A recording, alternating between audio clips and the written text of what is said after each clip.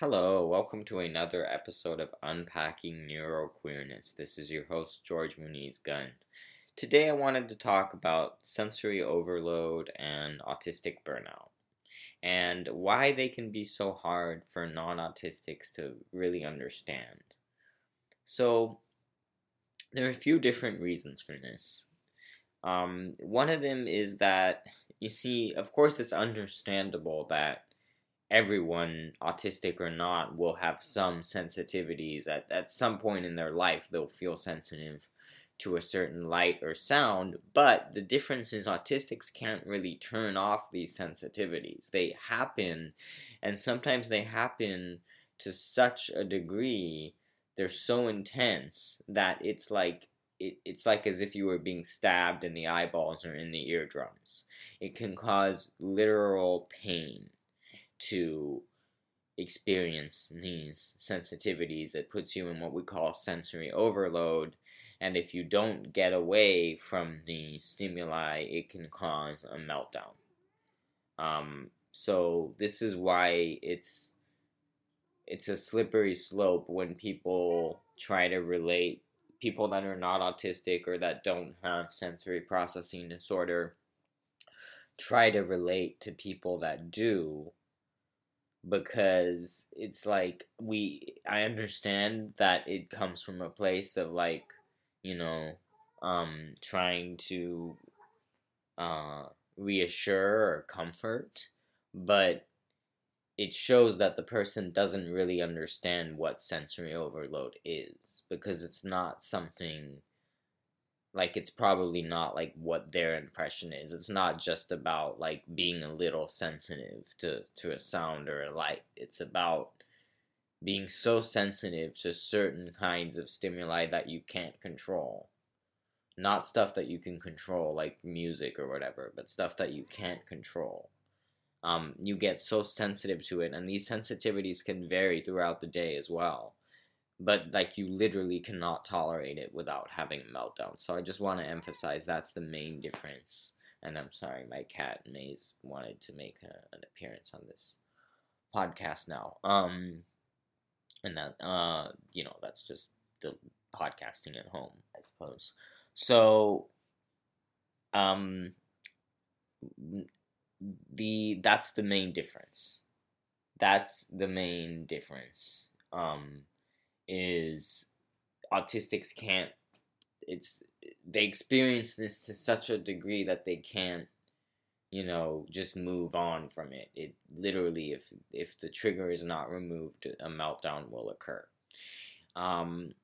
So, our sensory sensitive, this is something I was touching on as well, is that our sensory sensitivities and our executive function. Now, this is kind of getting into burnout a little bit as well, but our executive function can also fluctuate many times, even throughout one single day. So this is, like, when we go into burnout, we're not it's not just about being tired. It's about having such low energy and then high levels of executive dysfunction coupled with that you barely have motivation to do even menial tasks around your house, let alone drive to school or work, which a lot of times is not optional for a lot of people. And this can lead to them being more prone to sensory overload and meltdowns throughout the day, meltdowns with higher frequency.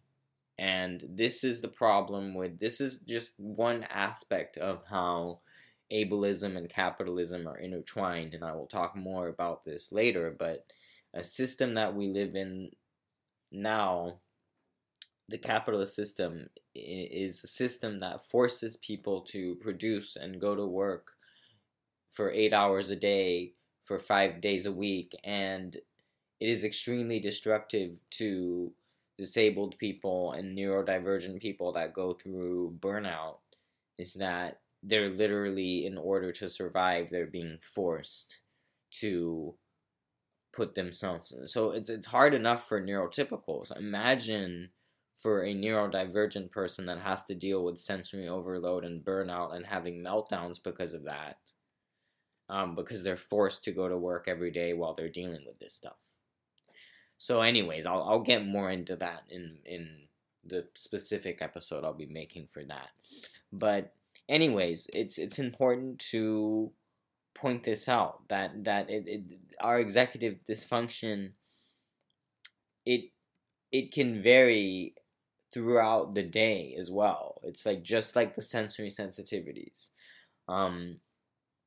So it's really, and this is, I touched on this in episode 10 about the neurodistinct styles of working and why neurodistinct people tend to work. The best way for neurodistinct people to work is in spurts, because we have spurts of hyperfocus and then we have lulls of executive dysfunction, and those can happen even throughout one day or throughout 1 week. That's why the constant schedule of like a certain amount of hours every day can be really destructive for us, because we never know when we're going to be in hyperfocus and when we're going to be in burnout.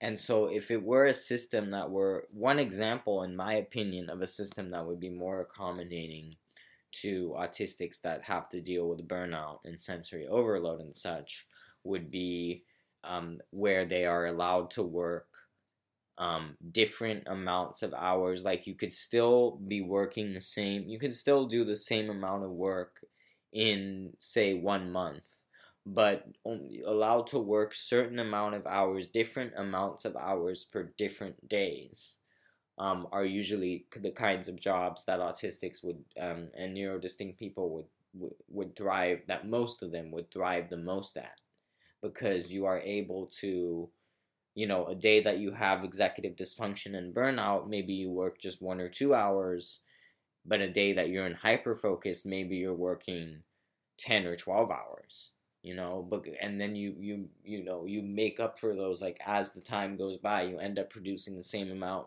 of work as a neurotypical, but the difference is you did different amounts of hours different days, and that just worked better for you. And there shouldn't be so much stigma against like, oh, you have to work these, and that's part of the problem with the system as well. It's not just stigma, it's the system and the constructs that we follow with the system. But, that's getting into another topic a little bit. But anyways, so, just to kind of close this episode off, just with a summary, it's understandable and expectable that non-autistics can relate to some of our sensory stuff and whatnot, and we're not saying don't relate. We're saying, of course, we're all gonna relate, and we appreciate like you trying to relate to us on some of these things, but also be careful.